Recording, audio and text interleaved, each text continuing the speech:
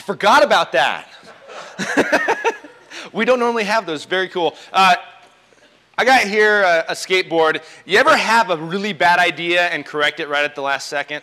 I was going to ride this in, and then I thought, that's a really bad idea because I'm going to fall. But what we have here is something fun. But what makes this fun? The wheels. Right? Well, yeah, watching me fall on it. That would be fun. No, but the wheels. You know, I grew up skating some, but I was really bad. I had friends who were good. But we loved anything with wheels. I remember we took the wheels off a skateboard and put them on a giant 8-foot board once, and me and a friend sat on it and went down a steep hill in the middle of our town, and that was a horrible idea too. But everything with wheels is fun. I see some people here that I know like wheels.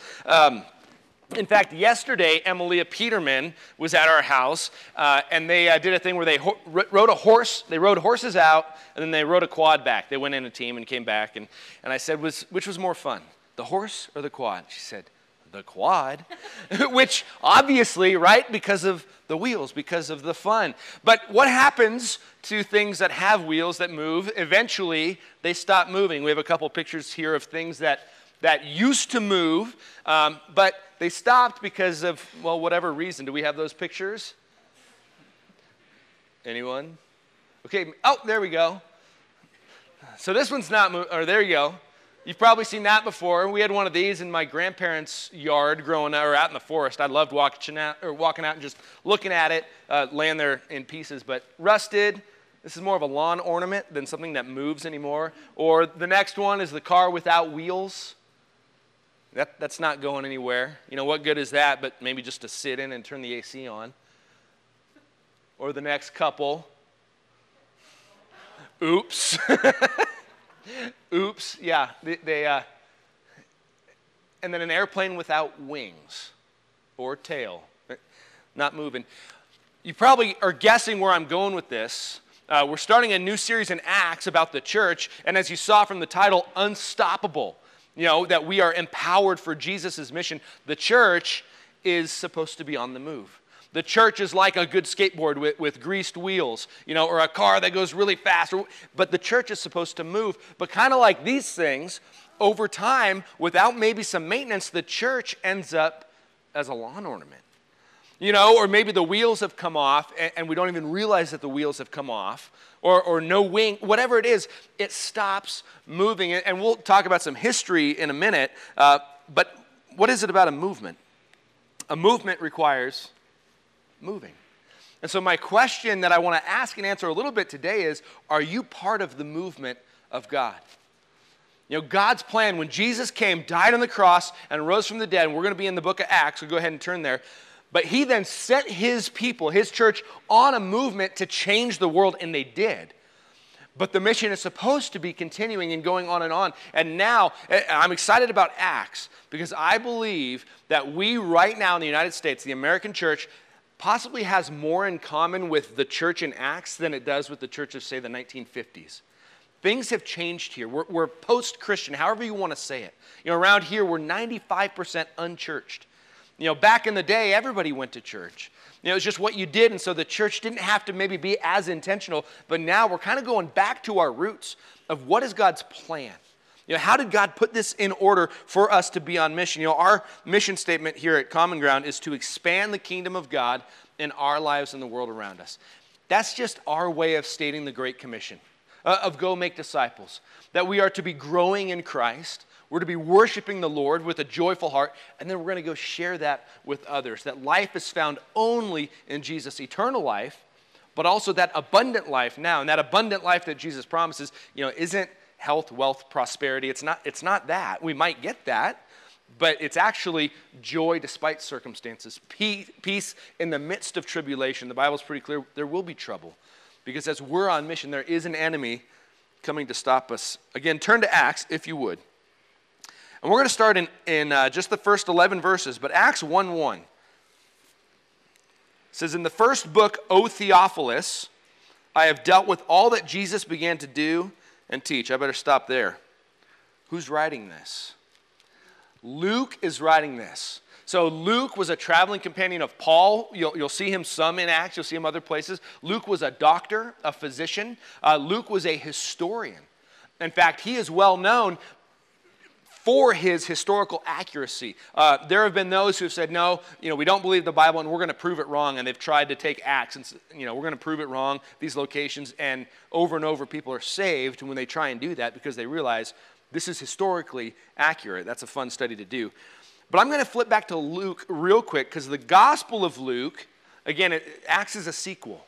And so he begins the Gospel of Luke saying this: "Inasmuch many have undertaken to compile a narrative of the things that have been accomplished among us, just as those who from the beginning were eyewitnesses and ministers of the word have delivered them to us.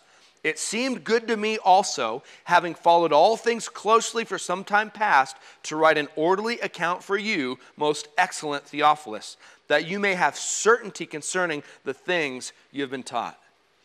So that's kind of a purpose statement for Luke that then flips over to Acts, written to the same person, probably a real guy, but also intended for a wider audience. But you see here, why did Luke write? So that we could have confidence, so that this reader, which would be now us, can have confidence in the things that we've been taught. Confidence that these things are true. The Bible teaches absolute truths, not one way among many, not an idea, but true, that you could have confidence that these things are true.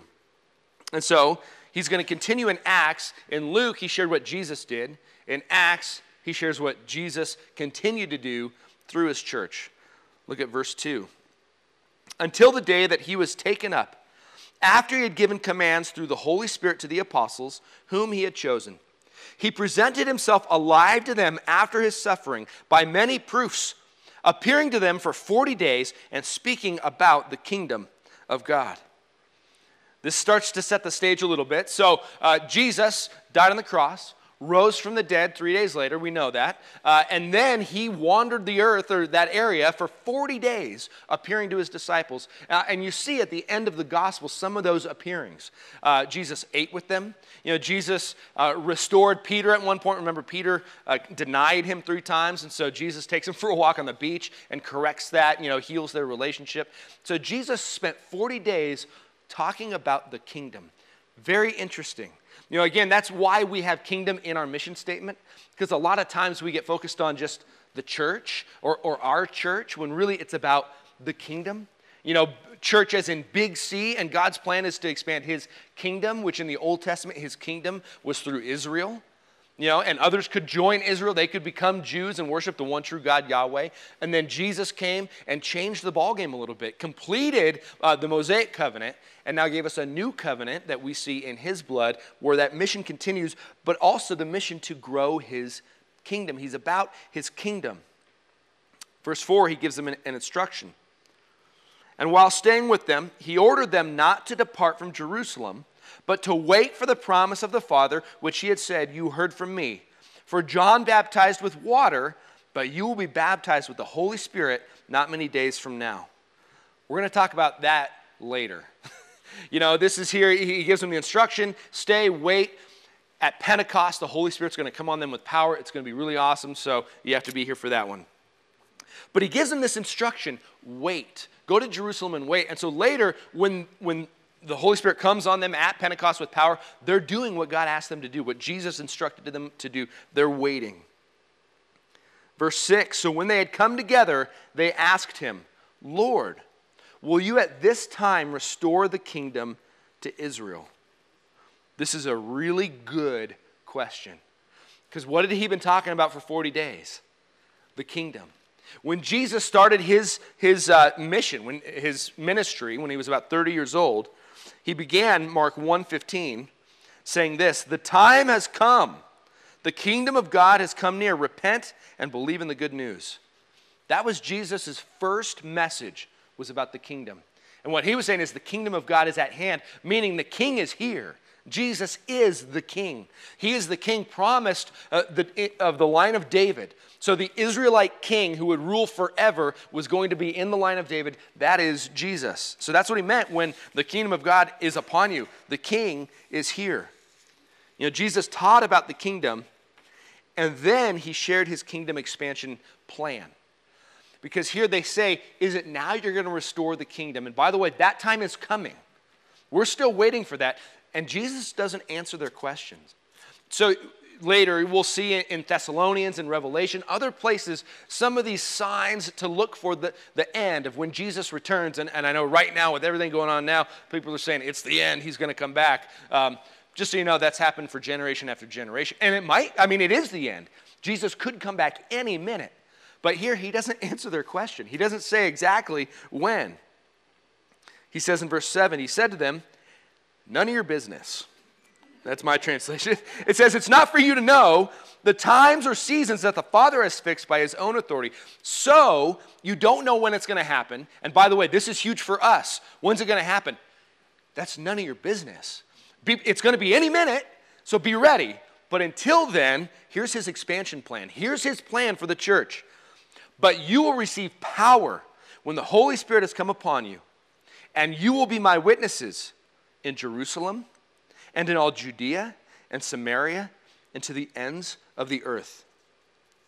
Jesus' plan is to empower his people to witness and then send them out through the world beginning at home. This is the outline of the whole book of Acts. And as you follow Acts, you'll see that. We'll see through the first 12 chapters follow Peter and the other disciples in Jerusalem. And some have argued, you look, Jesus says, Jerusalem, Judea, Samaria, to the ends of the earth. And the Jews are just kind of still staying there. The disciples are staying in Jerusalem until finally God says, all right, fine, we're going to cause some problem. Make you go. Make you get out of there. And then we see Paul. Philip we'll see go to Samaria. And then Paul will pick it up a little bit later. Paul will be a new apostle. Jesus will appear to him, and we'll see him take the word to the ends of the known earth then. He goes all around the Roman Empire. And it ends there. Paul is in Rome, and the book just stops. It's kind of a to be continued. Because the church is to be on mission even now. It's to continue on mission until he returns. Look at verse 9. And when he had said these things, as they were looking on, he was lifted up, and a cloud took him out of their sight. And while they were gazing into heaven as he went, behold, two men stood by them in white robes and said, Men of Galilee, why do you stand here looking into heaven? This Jesus, who was taken up from you into heaven, will come in the same way as you saw him go into heaven.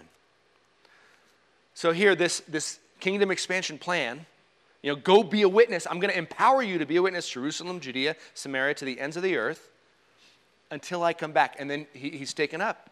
And I love the picture there. I've heard it described really well of the disciples just kind of standing there watching. Is he going to come back right now? What's going on? Until the angels appear and like, hey guys, snap out of it.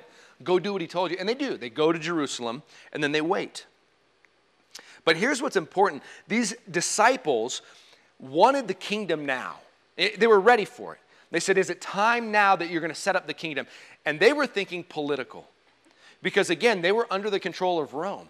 And the kingdom of Israel, promised in the Old Testament that would kind of come back into power, that's what they were looking forward to, which would be political. It would be a physical kingdom. And that is coming, by the way.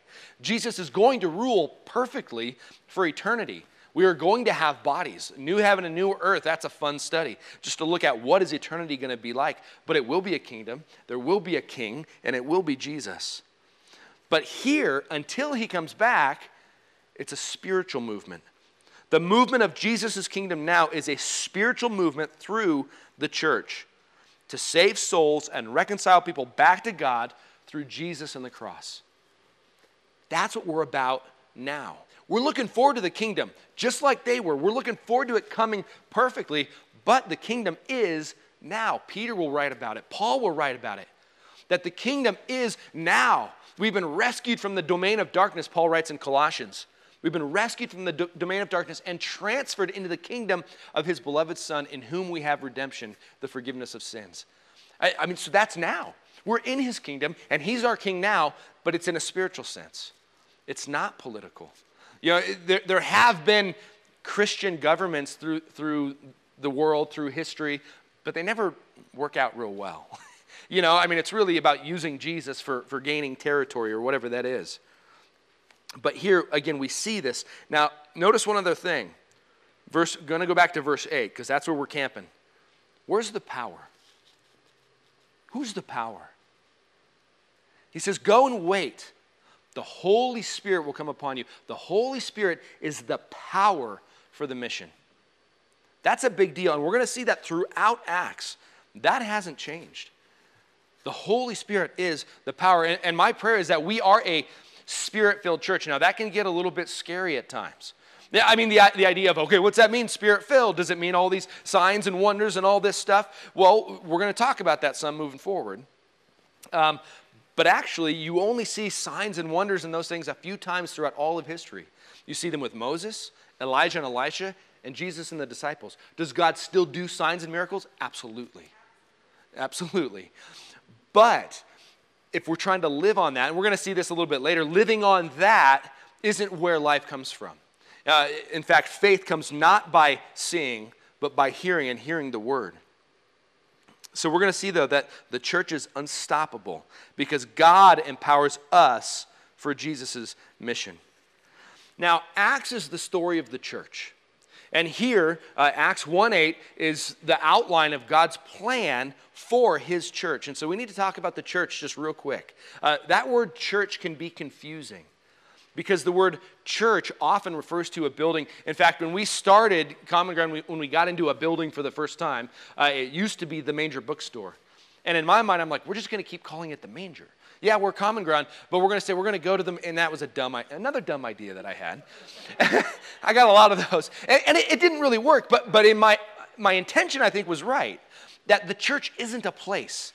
The church is a people, and the church isn't just our people at Common Ground, or it's not just a couple. The kingdom is the church, the global church, capital C. You know, we are part of a giant church, and Acts is the story of that church starting. And so that word church, our English word actually comes from, we got it from the German, Kirche, which means building. It really has the connotation, always has a building of place. But did you know here's a test, if you've gone to seminary, don't answer, but when did we first get the Bible in English translated straight from Greek? Who wrote that? It was William Tyndale. And he was the first one to take the Greek, which is what the Bible was originally written in, and translate from the Greek into English. And when he got to this word church, he translated it congregation. Because the word in Greek is actually ekklesia, if you've heard that. Ek kaleo, it's two words. It means out from and to call. And it means a group of people called out. God pulls us out for a mission to go together. That's what the word means. And so when it comes to mean a building, we totally lose what it actually meant. And so congregation was a good way to translate that. A group of people called out for a purpose, not a group of people called out to sit around in a building and talk about Jesus. That's part of it, and that's great. But actually called out to do something, to worship. That's why for us, worship here is a big deal. Singing is part of worship, but we worship. We're worshiping people that then go and spread this life to others. William Tyndale was actually burned at the stake by the Catholic Church for translating and for his staunch hold that everybody should have access to the Word. Now, here's the thing. As you look at the church through history, it has a tendency to wander. It has a tendency to go off. And for many years there, the church as a whole went off and was about power. They didn't want people to have the word, because if only a few people have the word, they have the power and the control. But here's the thing. God always keeps a remnant for himself. He always does. Throughout all those years, there were always those faithful to him. And so here, again, when revival happens, and in the 15th, 16th century, when you see the Reformation, Tyndale was part of that Reformation, of God doing some restoring. But here's the thing, we like to look back and go, during the Reformation, things got fixed. It's all about faith, it's all about the word. But here's what's happened since then. It keeps happening. I mean, the church keeps, getting stuck or taking the wheels off. We need this constant kind of renewal, and that's what I'm looking forward to in the book of Acts, is seeing that the church is God's people on mission, not a location or merely an institution. And here's why I think we as an American church are in a unique spot very similar to this early church. Right now, we're limited to 50 people. We're having to wear these masks. Things are just plain weird. But here's the thing. The Bible doesn't ever say you have the right to go meet as 200 people. As for, it doesn't. It says, don't forsake the gathering. But the church in Acts, you know what it was? It was a house church movement. They were house churches. They started out, because it was in Jerusalem and they were Jews, the first Christians were Jews, they continued to go to the synagogue. They continued to go to the temple, we'll see that, until they realized, no, the Mosaic law is over. The new covenant has replaced that one. And they started being kicked out of the synagogues. No, you're really not part of us anymore. You're this weird thing, this weird new thing. And so they moved into homes. You know, you'll see Lydia, who is a woman who has a church in her home. Philemon is a man who has a church in his home. They were house church movements. They weren't giant mega churches, all over, house church movements. Now, there's nothing wrong with a mega church, in my opinion. If it's done right, we're to grow, we're to expand. But here, and you'll see, God had a plan. And it was to start at home and to move out. And that's what happened. Now, for us, I think that's pretty relevant still. To begin in Jerusalem, Judea, Samaria, to the ends of the earth. We start here. We live on mission here. And then we go all the way to Dayton, all the way to the Ranchos. Some of you drive all the way from the Ranchos. And then to Vegas. And then to California. My goodness, they need the gospel. But I mean, and continuing out, we want to be part of that. We start here. Again, one of our values at Common Ground is sending capacity, not seating capacity. And what we mean is we want you to get the bug of Jesus so much, you're like, I just got to go. Meaning you're going to your family, you're going to your but then some of us need to catch the bug and go, I got to go plant a church in my town. Or I got to go be part of a mission to Africa. Whatever it is, you get the bug to just go. And that's what you'll see in Acts. People catching the bug. Jesus changing lives and then releasing them with his power to make a difference in the world. Again, the church is God's people on mission, not a location or merely an institution. Now, a little bit of history. If you know much of Rome and the church, how it started, it was a house church movement. It was a fringe movement. It was persecuted at times very severely.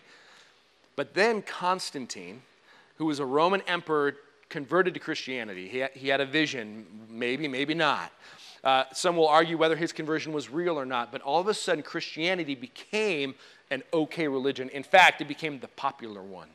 And after that, they started building great cathedrals. If you've ever been to Europe and seen these cathedrals, they're awesome. They're amazing, and they had a purpose. And the purpose was that you would walk in and look up. They would do the paintings on the ceiling, all these things, everything was up so that you would look up to the majesty of God. Good reason, good purpose. The problem was then the church really started moving in and became about the place rather than about a people on mission. There was some research done a couple years ago, and it was done by Ed Stetzer and Lifeway. And I thought this was pretty helpful. And they ranked American churches. They studied 350,000 American churches and ranked them from 1 to 5. Number 1 is a church in decline.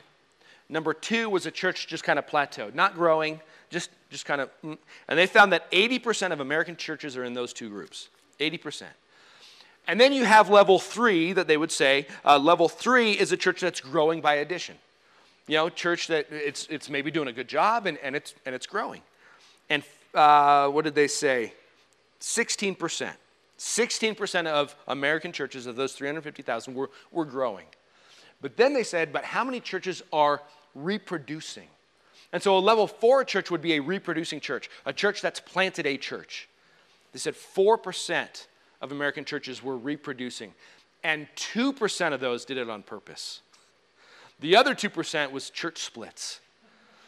So 2% doing it on purpose. And then they said how many churches are multiplying, meaning they really have a mission to plant, to send, to go, and keep going. And they said they couldn't find any. I think they didn't look hard enough because I know of some. But that's what we want to be, a church that's reproducing, a church that's going. Again, that we're catching the bug, again, because that's what we see in Acts. And that's what we see as God's mission to empower us to go and to multiply because we are a movement. So this is kind of fun. You read Acts, you see, and it ends with to be continued. But then we know that the Pilgrims came over, and they came and they started some churches.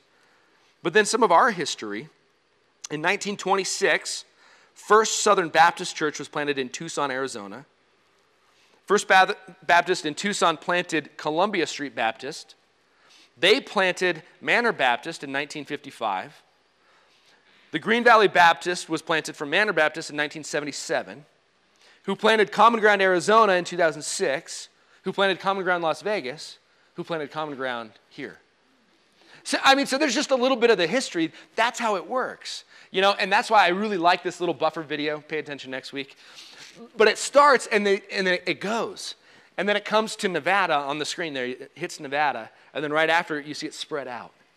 Because again, that's God's mission. And so my question is, are you part of the movement of God? And again, the movement starts in our hearts. It starts here. Are you part of that movement? And are you ready to say yes? We have group signups today. That's one of the ways to start. To get involved in community, authentic community around the Word is where lives change. To join a serve team, to be part of what God is doing. And now we're going to continue to worship. We're going to take communion. So, worship team, you can come on up. But we're going to take communion. And here's why I'm so glad we're doing communion today. Because this mission that God has, this movement of His church, isn't just for the sake of movement. It's not just for the sake of hey, we're getting bigger or we're going. In fact, the church has made great mistakes in capitulating to culture to keep moving. Meaning, the culture's going this way. Church, you better change. Well, guess what? The Bible hasn't changed. God hasn't changed. We don't have to change. We need to continue to worship, to glorify Him. And we are a movement of worshiping Christians. We're not called just to be saved. We're called to worship. And we get to worship. And part of that worship is communion. Now, communion is our time to remember what Jesus did on the cross until He comes back again. Paul wrote it this way. He says, "For I received from the Lord what I also delivered to you, that the Lord Jesus, on the night when He was betrayed, took bread. And when He had given thanks, He broke it, and He said, 'This is my body, which is for you. Do this in remembrance of me.' In the same way, He also took the cup after supper, saying, 'This cup is the new covenant in my blood. Do this as often as you drink it in remembrance of me. For as often as you eat this bread and drink the cup, you proclaim the Lord's death until He comes.'" That's what we're doing. We do this every 2 weeks. We do it frequently on purpose because our foundation, our root is Jesus. Our foundation is what He did on the cross, and we always go back to that. And now is a time for us to meditate a little bit, to think about God's Word, to ask the Holy Spirit to reveal in us if there's anything off, anything we need to change, maybe a relationship we need to repair. And then we come and we take the Lord's Supper. Come up, we have them over here and over here. We get up, we move, because I think movement is a good thing in worship, to get up. We're doing it COVID style, so it's all, self-contained, so you can grab it, come back to your seat. You can pray together as a family. You can grab somebody else and pray, whatever you want to do.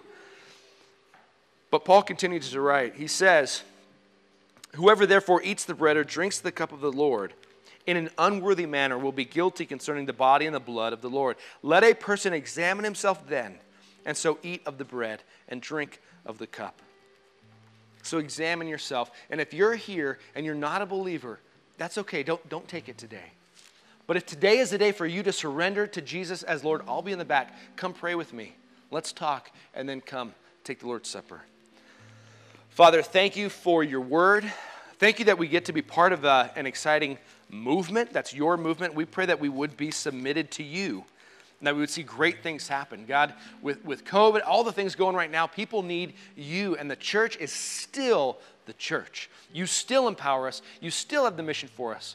And our foundation is you, Jesus, what you did on the cross. And so now we remember what you did. We thank you for life in you. In Jesus' name, amen.